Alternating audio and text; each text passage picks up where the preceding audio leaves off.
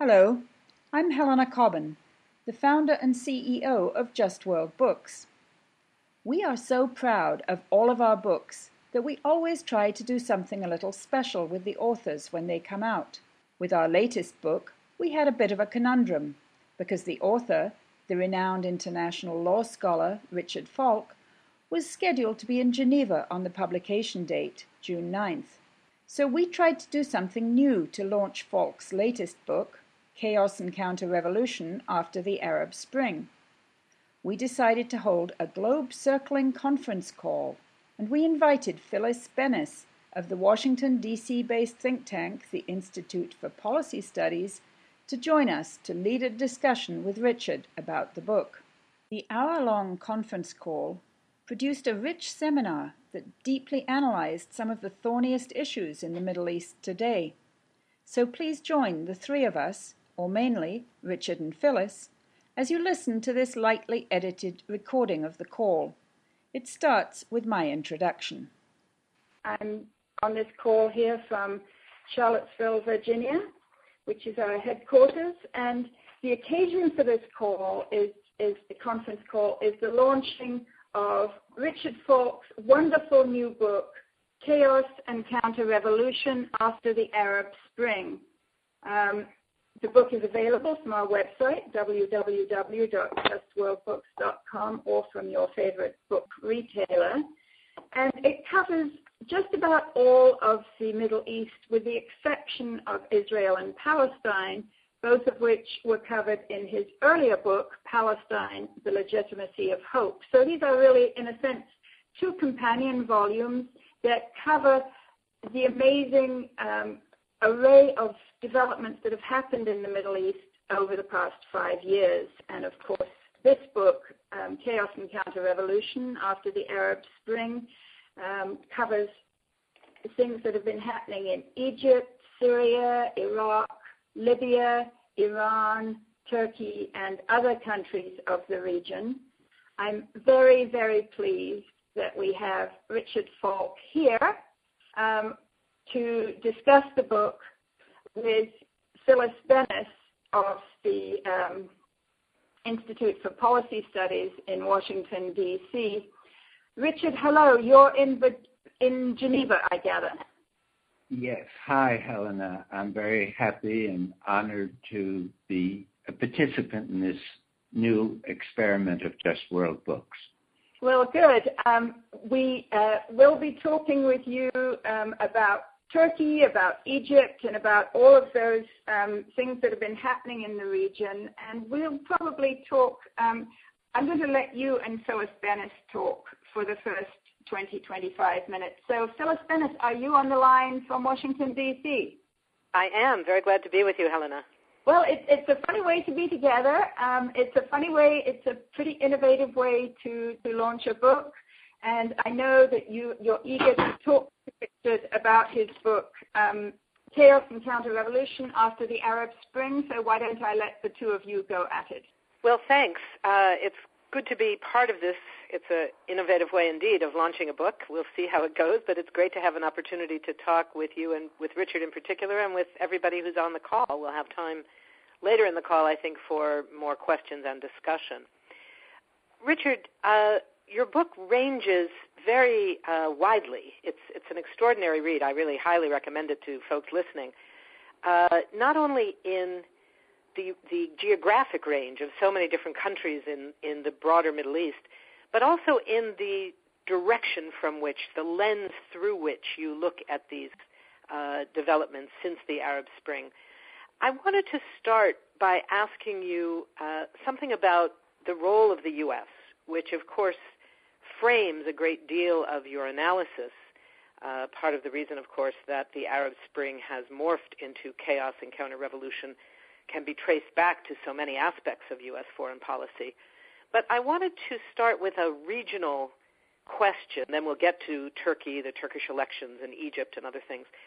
But on the question of the region as a whole, when you use the question of the U.S. as a frame through which to interrogate the issues around the Arab Spring and the related developments, one of the things that you reference is the long history of U.S. strategic decisions going back many decades to support authoritarian governments across the region, as long as they are pro-Western, if not pro-Israel, at least that they are not anti-Israel, that they are sufficiently anti-Iran, at least since 1979 with the overthrow of the Shah. And if those criteria are met, they will be essentially protected from having any real accountability for their ongoing massive human rights and anti-democratic violations of various sorts. It seemed that in the early stages of the Arab Spring, and even before actually relative to Turkey, there was a sense among many here in D.C. and elsewhere around the world in particular, I heard this a lot in South Africa, for instance, there was a sense that the Obama administration might be reflecting a new openness, a slight shift, not an entire reversal, but a slight shift in a new openness towards accepting what we might call moderate Islamism as the basis for relations with other countries. So this was particularly true in Turkey, where the U.S. was quite eager to maintain a tight relationship with the Turkish government under Erdogan.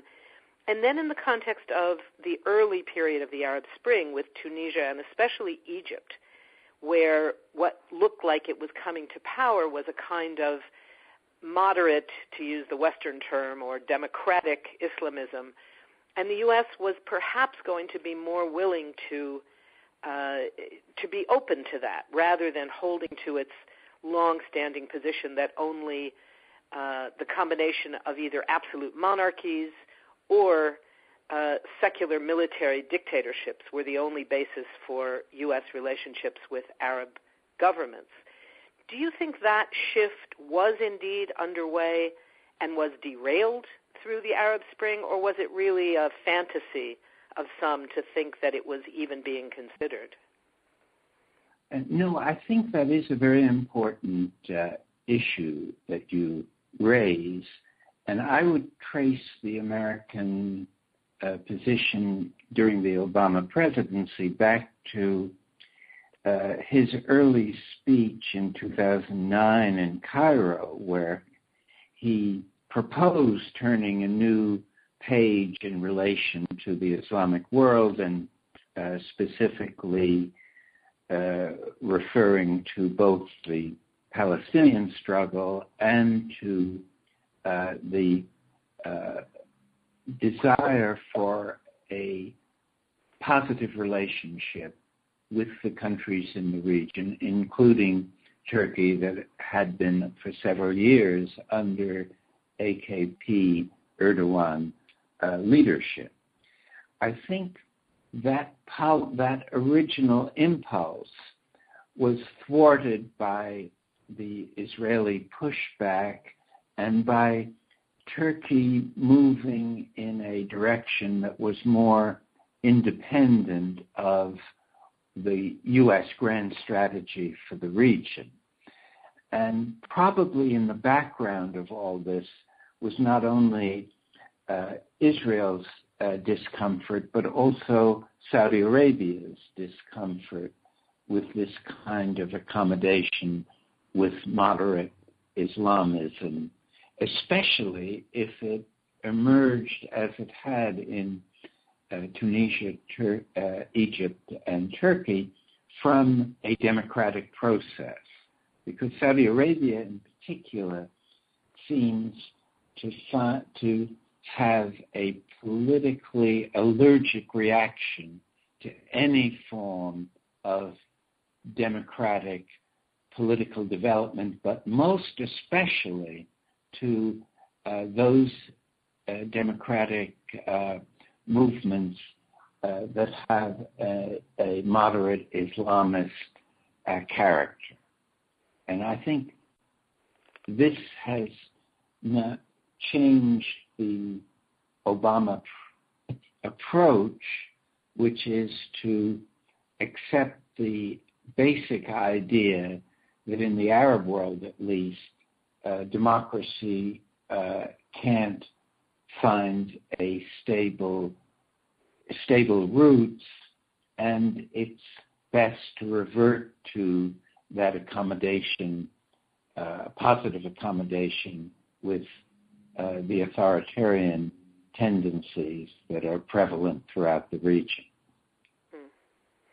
You know, that raises the question of the reversals in Egypt. I would argue that Egypt probably was, and I think your book reflects this as well, was at the beginning seemingly the most important, represented the most important shift through the early Arab Spring period, the idea that a popular movement backed by the military for its own, as we see, its own power-driven reasons, could indeed play the role of people's power overthrowing a U.S.-backed dictator.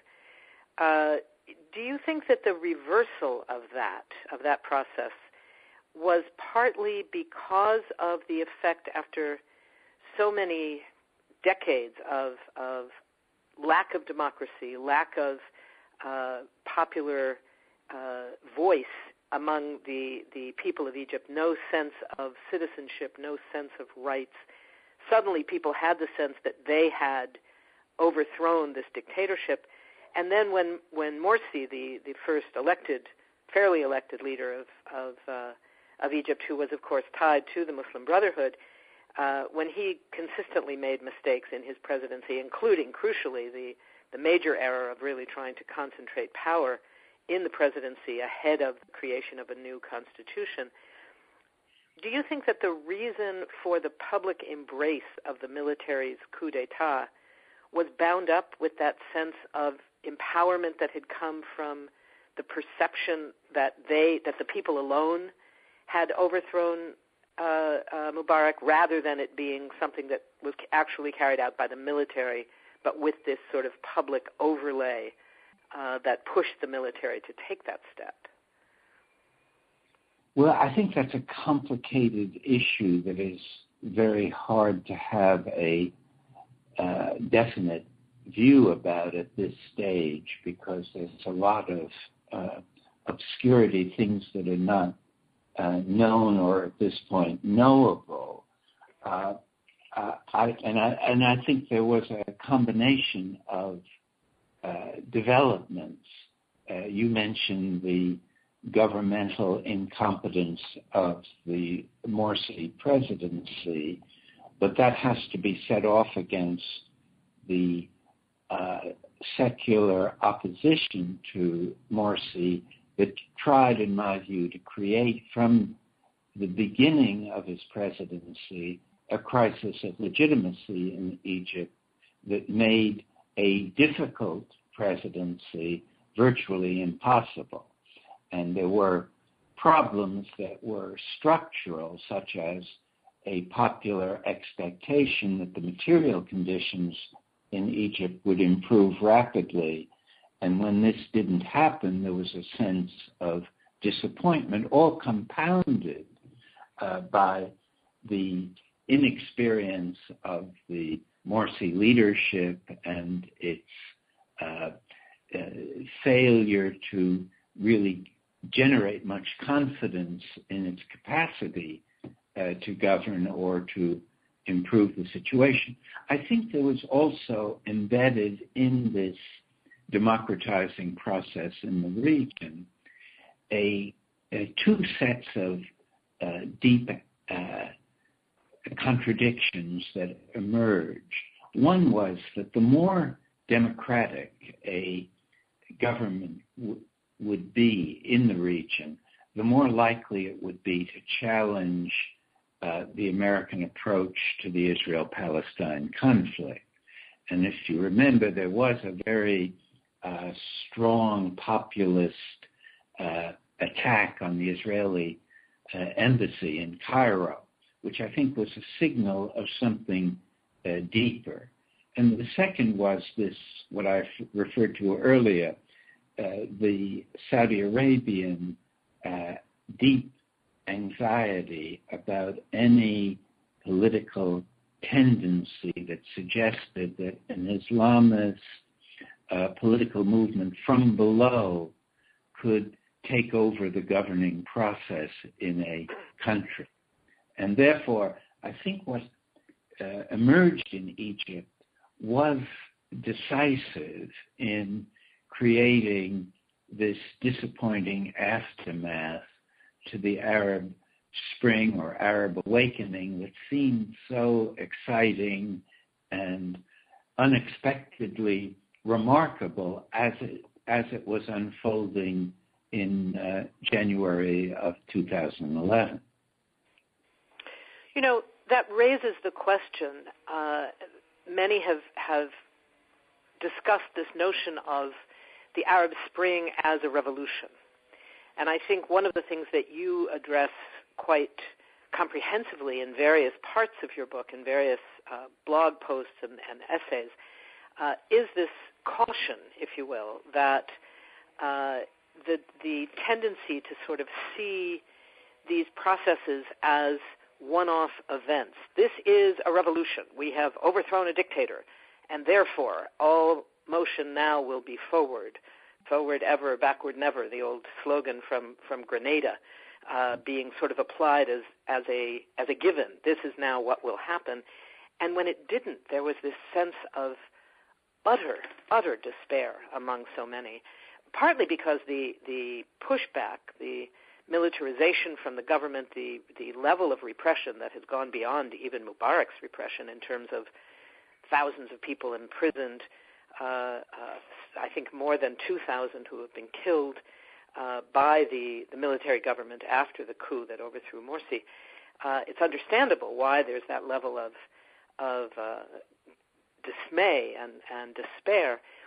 But I wonder if when you warn against that notion of seeing this as a one-off revolution, seeing it perhaps rather as the term that I've used and that you've used, I think, on occasion as well, of a revolutionary process, which implies an incomplete process that is still going forward, will go backwards.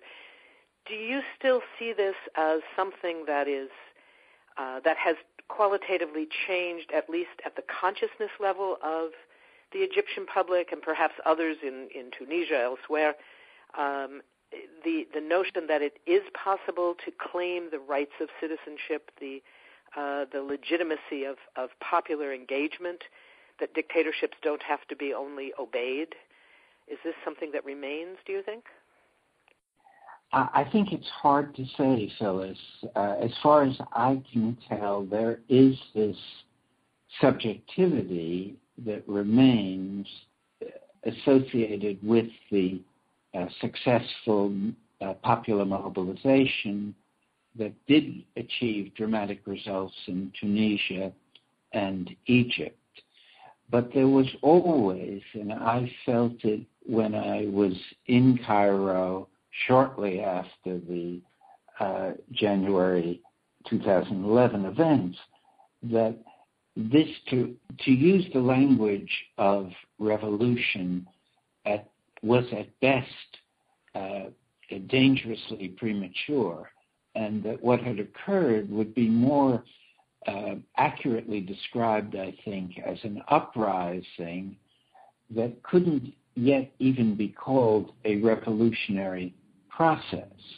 And I find increasingly instructive a comparison with the Iranian Revolution of 1978-79, where for all its failures, and there are many subsequent deficiencies, the leadership, including Khomeini, understood that one needed a fundamental transformation of the state bureaucracy if there was to be a transformative effect of an uprising, that it was not enough to get rid of the hated ruler and his immediate entourage, that something more fundamental, more Leninist, if you will, had to be achieved in creating a new political order.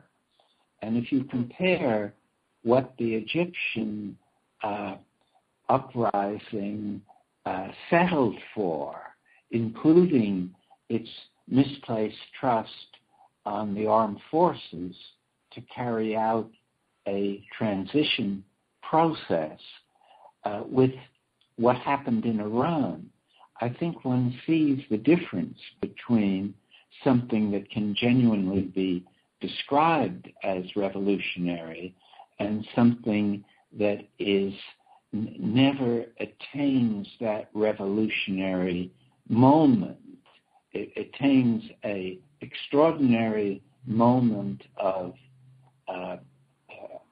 successful response to a dictatorial leadership, but it doesn't move sufficiently beyond that moment to achieve the beginnings of a revolutionary process.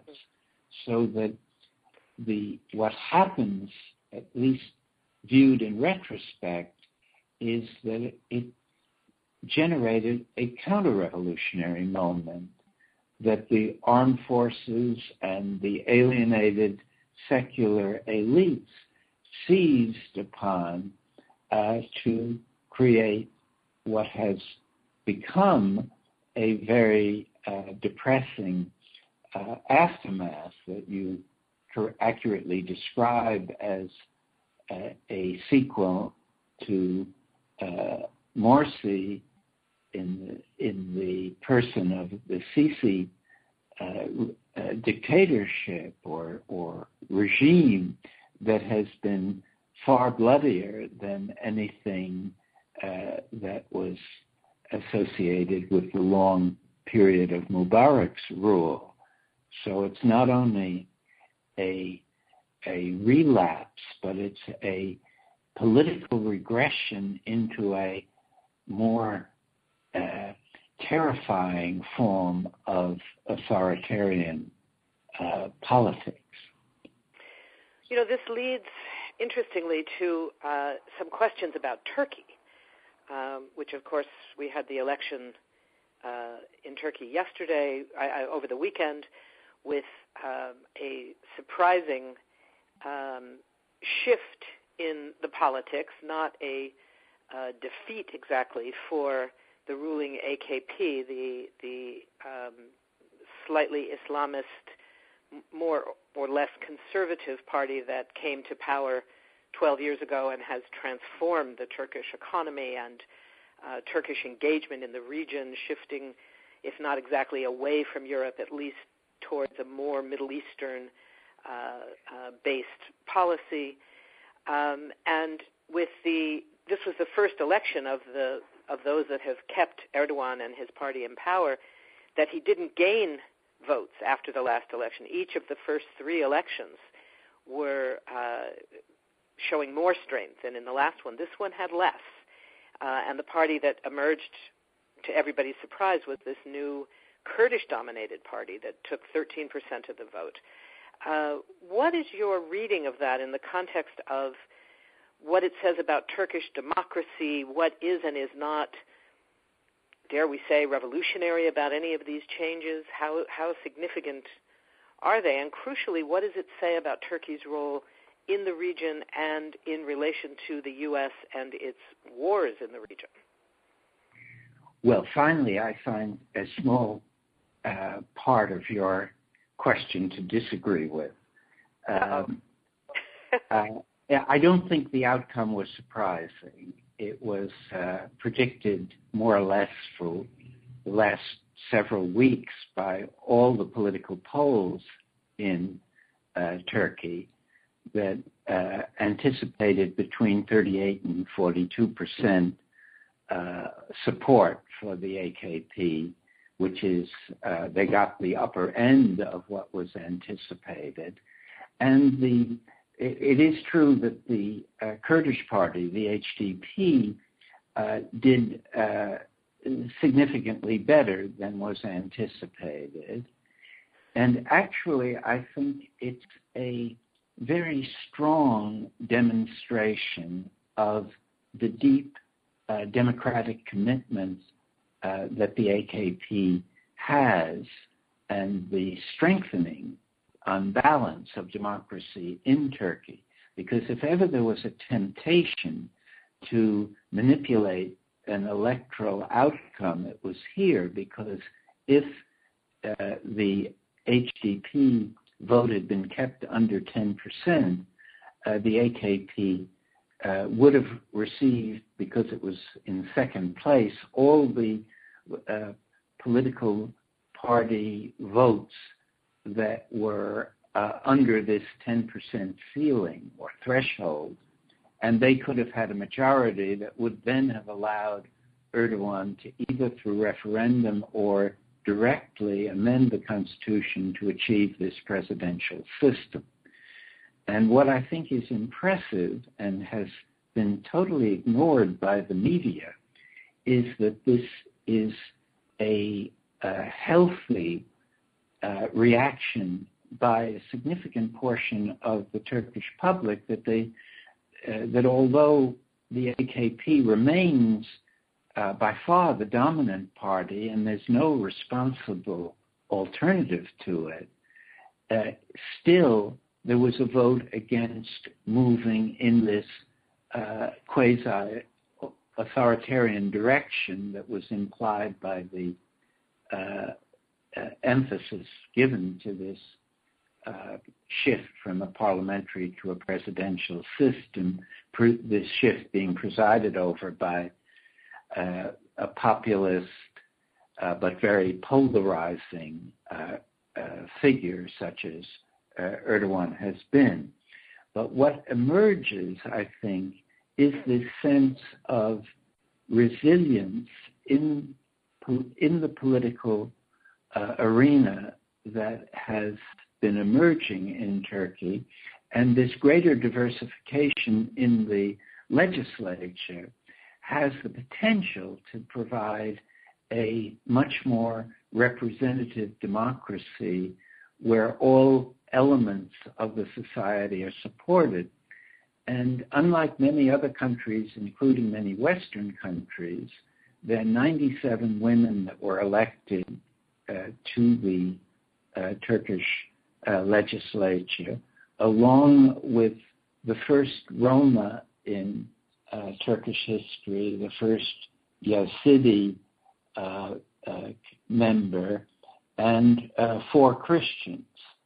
So that this election, I think, really is a deepening of democracy in Turkey, provided the leadership can manage the transition to some kind of either unlikely coalition or a minority government that moves toward a new set of elections in a fairly short period of time. So I look at it unlike...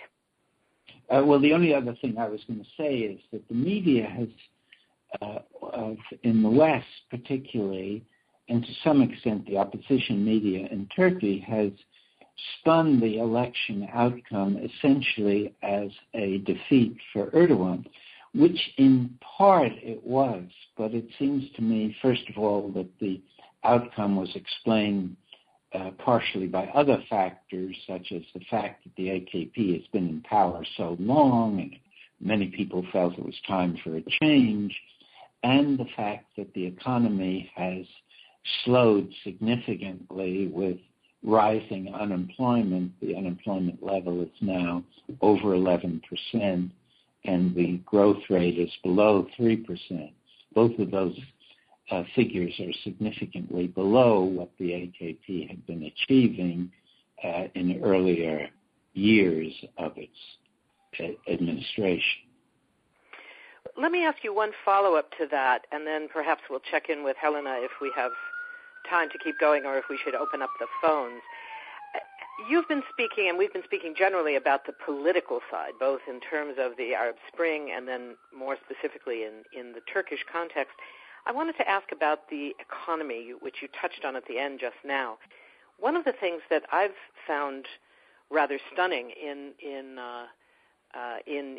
looking at Turkey in the AKP years over this last decade or slightly more has been this astonishing level of not just growth, but access by virtually everyone in the society, including the poorest sectors, to the fruits of new investment in everything from healthcare and education to infrastructure, public transportation, those kinds of things.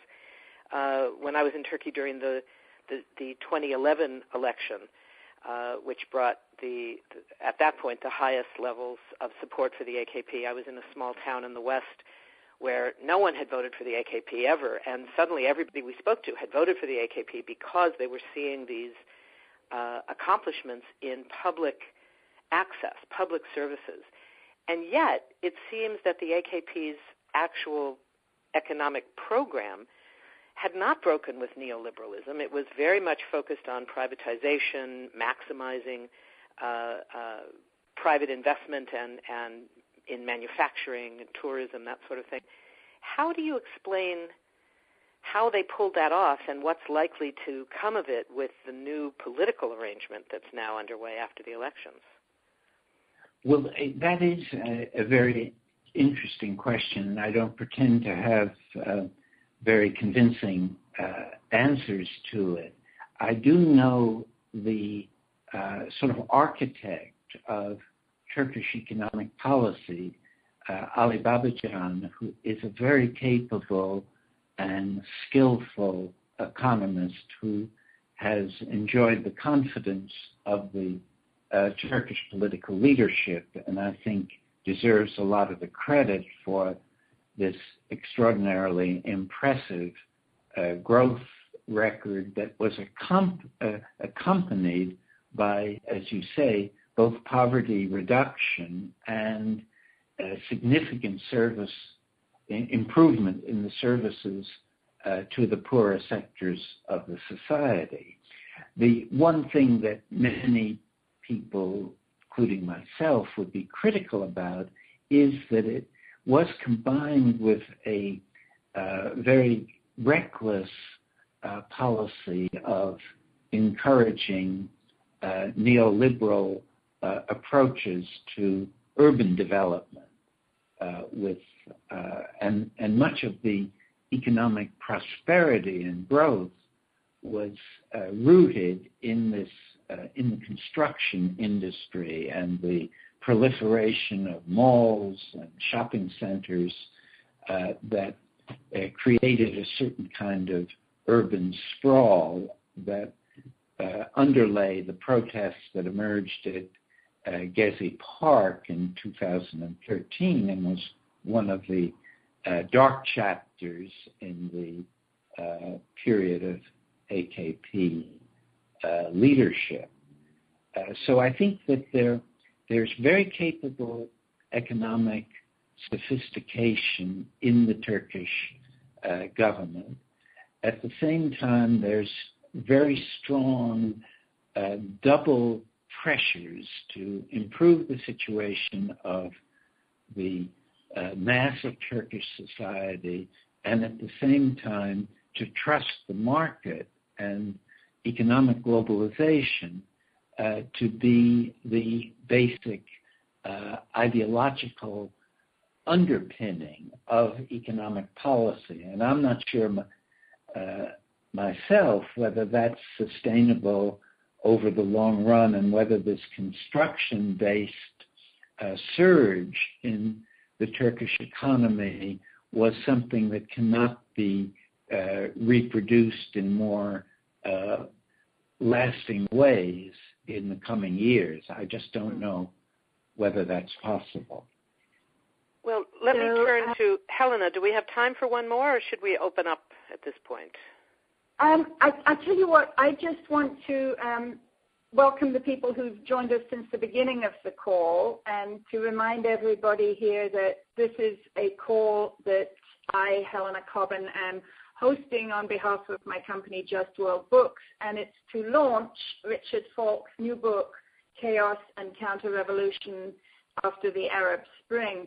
The book has just a wealth of information, most of which comes from blog posts that Richard Falk wrote over the past 5 years on his blog, richardfalk.wordpress. And he's pulled them together into very coherent and compelling book chapters, each of which has a super introduction. So the chapters cover respectively different countries of the Middle East, including Egypt, Libya, Syria, Iran, Iraq, and Turkey. And then there's a general chapter. So people can see a lot more information about the book at our website, www.justworldbooks.com. But one of the things I really like about this book is the way that you, Richard Falk, are able to pull together these sort of regional dynamics and to see how the effect of Turkey or Egypt or the Gulf countries in Libya or in Syria, all these kind of waves of cross-cutting influences. I would like to jump in with a question, and obviously very eager to have Phyllis Bennis also give her take on this. What kind of effects do you think the Turkish election will have in Syria and Iraq, which are, close neighbors of Turkey, share long borders with Turkey, and those are border areas that are plagued with the Islamic State right now. So it's kind of important, whether the Turkish government will continue to turn a blind eye to the cross-border activities of the Islamic State, or what do you think is going to happen? Are things going to change with the new role of the Kurdish party HDP in Turkish politics?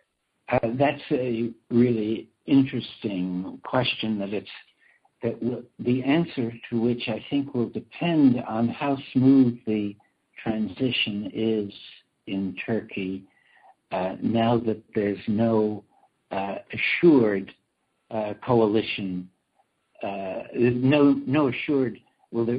There's absent a majority government of the sort that the AKP has produced in past elections since 2002, and there's no likely coalition because the opposition parties all are deeply at odds with one another and with the AKP, so it's difficult to see how this transition will be managed.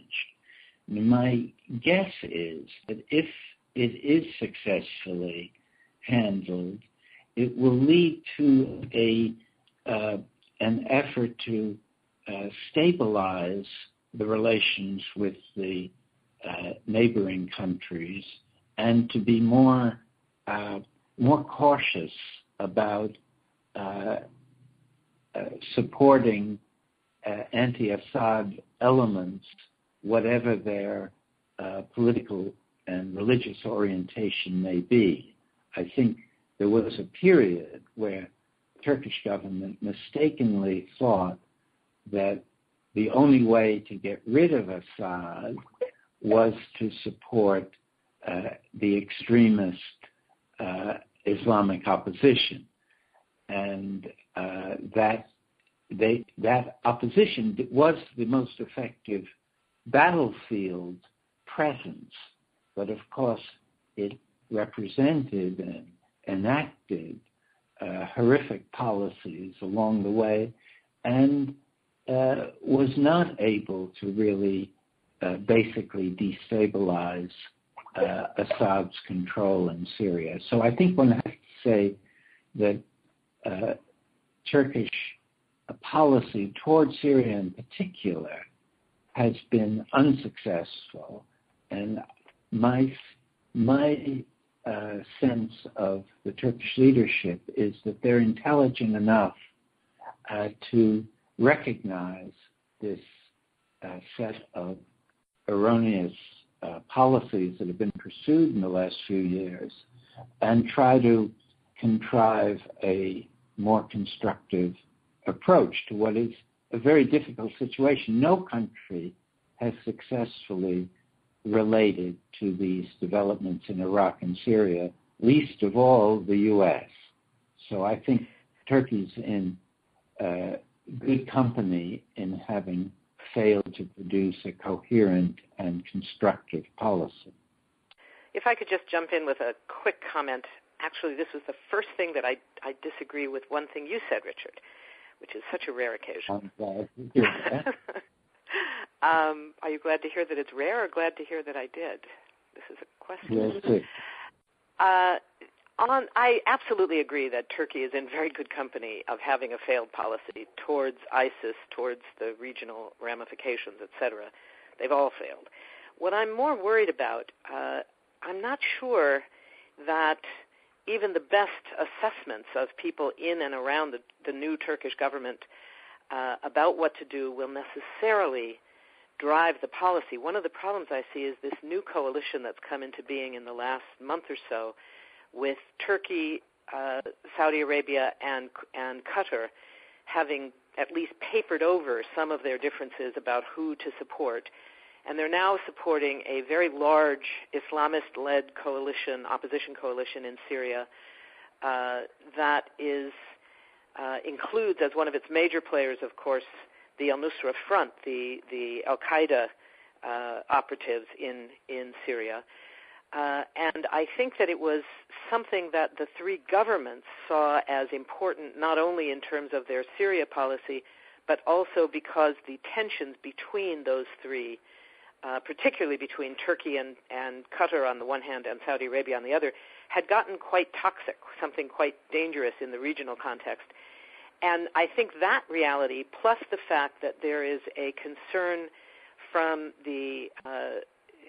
Turkish Kurds about the desperation of the Kurdish communities in both Iraq and Syria, that may push the new government not to give up on the perceived support for Kurdish populations, Kurdish civilians who are caught under ISIS terror, and that they will push to continue the military support for them as the only option. They're not looking at other options. They're looking solely at the military option, as is the case with the U.S. And I'm a little afraid that even the new government, particularly with a heavier concentration of concern for Kurdish civilians in both countries, is likely to continue that failed policy. Interesting.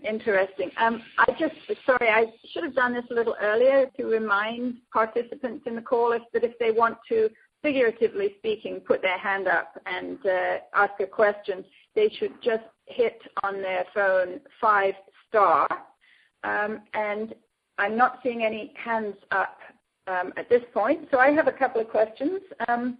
Richard, you have a long experience of working with the Islamic Revolutionary Government in Iran.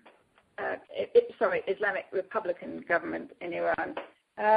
What is your view right now? We're coming to, end of January is the deadline for these negotiations between Iran and the P5+1. What kind of fallout do you think, if those negotiations are successful, will that help the region, and how? I know that's a huge question. So if you could just sort of give a couple of quick ideas, then I think it would be really interesting for listeners. Well, I think, Helena, it's very hard to anticipate just what the reactions will be, assuming that this diplomacy succeeds by the June deadline. I think there will be pushback from Israel. The American Congress will support, in all likelihood, a very obstructionist view of this diplomacy, and perhaps exact standards of compliance that are unrealistic or even unrealizable. And it's possible, there are rumors that Israel could initiate a diversionary war against Hezbollah in Lebanon or in Gaza again, and thereby draw somehow Iran into a regional confrontation with the U.S. and the West and destroy the diplomacy. It's, in my view, this breakthrough diplomatically is the most important and constructive initiative taken by the Obama presidency. And it would be tragic for the region and indeed for the world if this kind of obstruction is successfully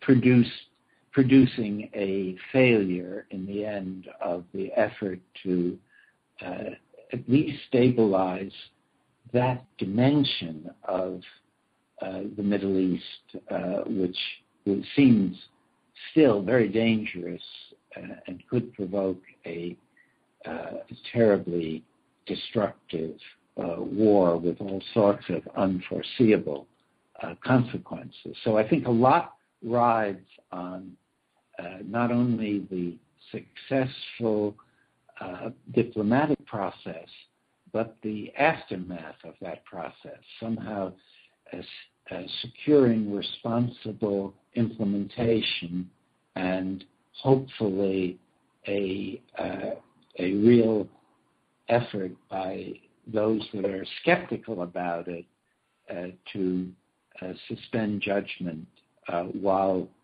the process goes forward. And my contact with the Iranians, rather close to the leadership, is that they are placing great emphasis on the success of this diplomacy and believe that its success will strengthen the hand of moderate forces in Iran, and that if it doesn't succeed, it will lead to a new surge of support for the hardline approach that was associated with the Ahmadinejad's presidency.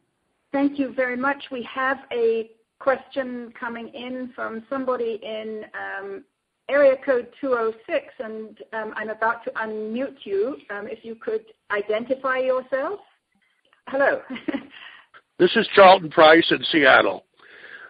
We've been listening for 50 minutes to Richard's very carefully worded but very slow presentation of his thoughts about all these questions. And the result for me is that I've learned nothing about his book. I want to mention another person and another book who should be part of this conversation. It has to do with America's role in all this. Phyllis tried to introduce America's role in her first question to Richard. Chris Hedges gave us a talk last night in Seattle where he said that we must have a revolt against our plutocratic oligarchy, which is making things far worse than it already is, or they are. I mean, it's nice. Wait a minute. Let me finish. I want to know why you're not discussing America's role, and more specifically about Richard's book. Well, I think Richard can speak for himself. Thanks for your question. Richard, tell us what you think about America's role. Obviously, we have about 10 minutes left, but we want another couple of questions before then. Well, in brief, I think that the book itself doesn't try to address America's role in the sense that Chris Hedges is discussing the emergence of this plutocratic leadership in the country. It does try to discuss and analyze its shifting attitudes toward the region in terms of these contradictions between supporting democracy, supporting Saudi Arabia, supporting Israel in relation to Palestine, in relation to Iran. It addresses this post-colonial role that the U.S. has played ever since the collapse of British and French influence in the region, which is part of the background of the turmoil at present that I haven't mentioned in our discussion so far, but it's very important that this whole problematique in the Middle East is partly a legacy of the way in which World War I diplomacy imposed a set of artificial political communities on the region in the aftermath of the Ottoman Empire. Richard, I also have a sort of a follow-up question about the U.S. role and about our responsibility, those of us who are U.S. citizens, to try to actually prevent the continuation of this warmongering that our government and, our Congress and so many forces in our society have been engaged in. I think the chapter in your book about Libya, in a sense, is one of the most poignant, because you and a sort of a hardy band of others were opposed to that so-called humanitarian intervention, which was actually just a military action by NATO from the beginning. Obviously, things in Libya have turned out very badly indeed. Do you see that there's a kind of an opening for us to oppose the U.S. war policies and look at what has happened in Libya as a terrible object lesson? I hope so. I think that it's a difficult lesson for the U.S.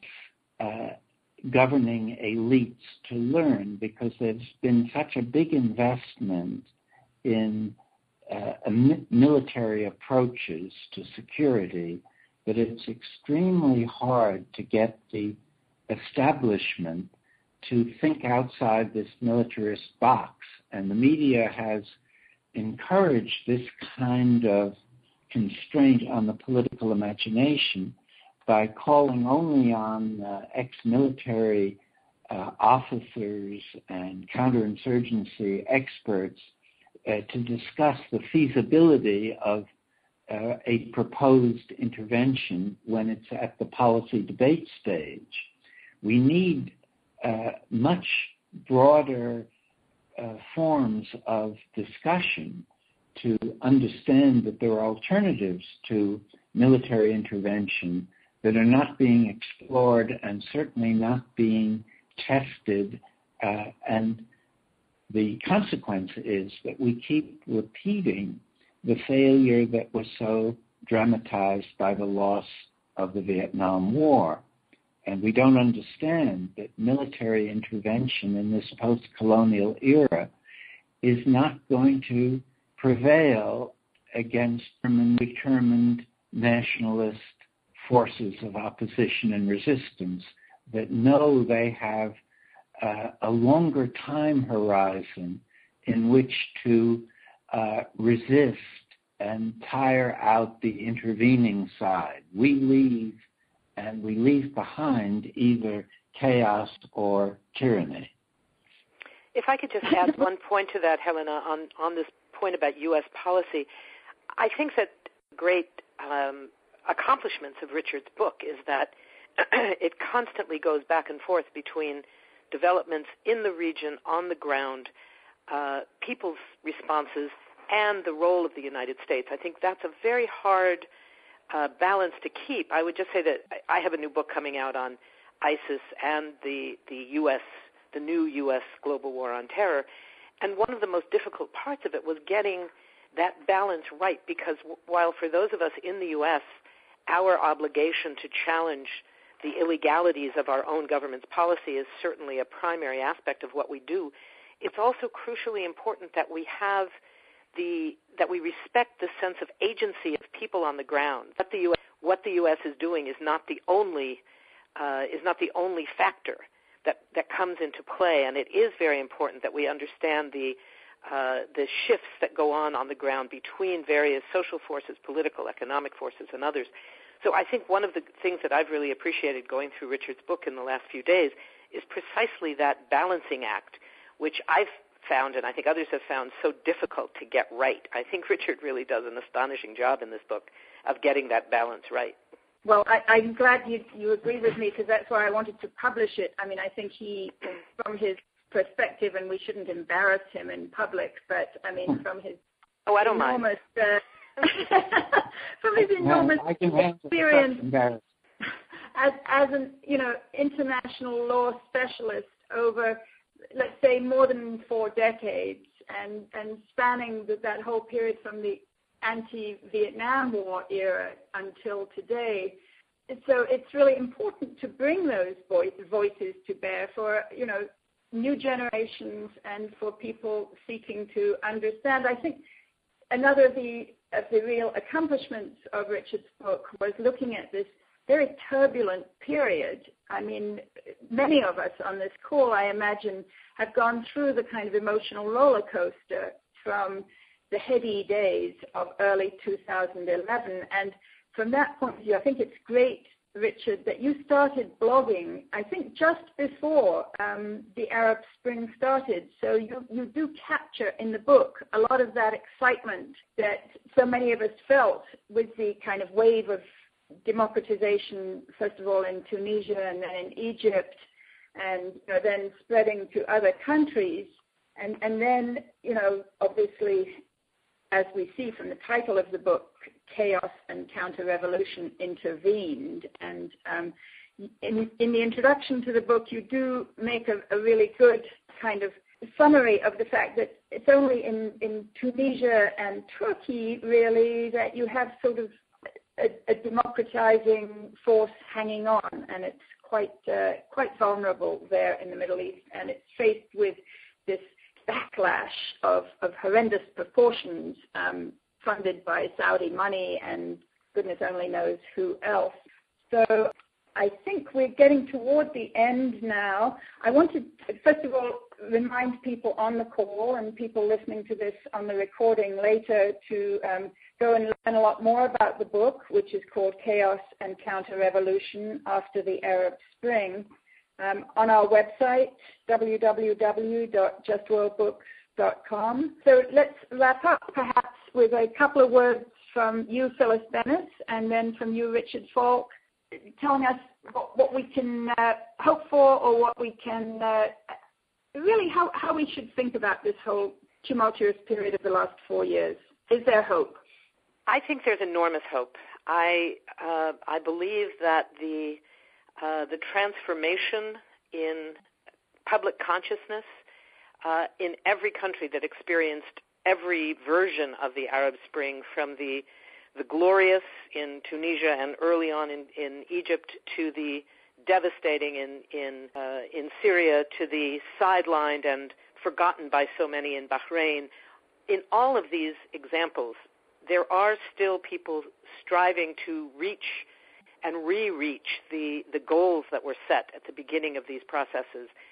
And, I think we're going to see even greater setbacks, if that's even something to imagine, given how horrific the situation is in Syria right now. But I don't for a minute think that there has been a lack of transformation in this process. I think that for generations, people in the Middle East region, for at least 2 generations, there was a sense that it wasn't possible to challenge, to fight back.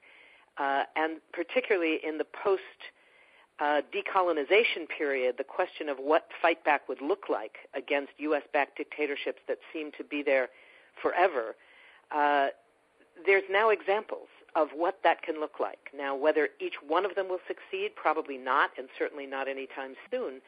But I think that we have seen the rise of a new understanding that the struggle for dignity, for the rights of citizenship, is something that belongs central to the Middle East as well as anywhere else, and that it's going to continue. So I'm, in the long run, despite the horrific realities of today and the medium term, in the long run, I'm very optimistic. Let me add that I share Phyllis's analysis, especially the understanding that this is a process that is still underway, and that the counter-revolutionary aftermath to the hopeful uprisings of 2011 is not the end of the story. At the same time, the one concern I have is that because there is this new sense of agency on the part of the peoples of the region, there's also an intensification of the repressive approaches taken by the existing regimes. And in that sense, the Sisi experience in Egypt is a reminder that things can get worse even than they were before, so that one is likely to have contradictory developments in the immediate future. Signs of the revitalization of popular resistance to these kinds of governments, and also intensifications of the repressive apparatus of authoritarian states. But in the end, I also am hopeful about the future.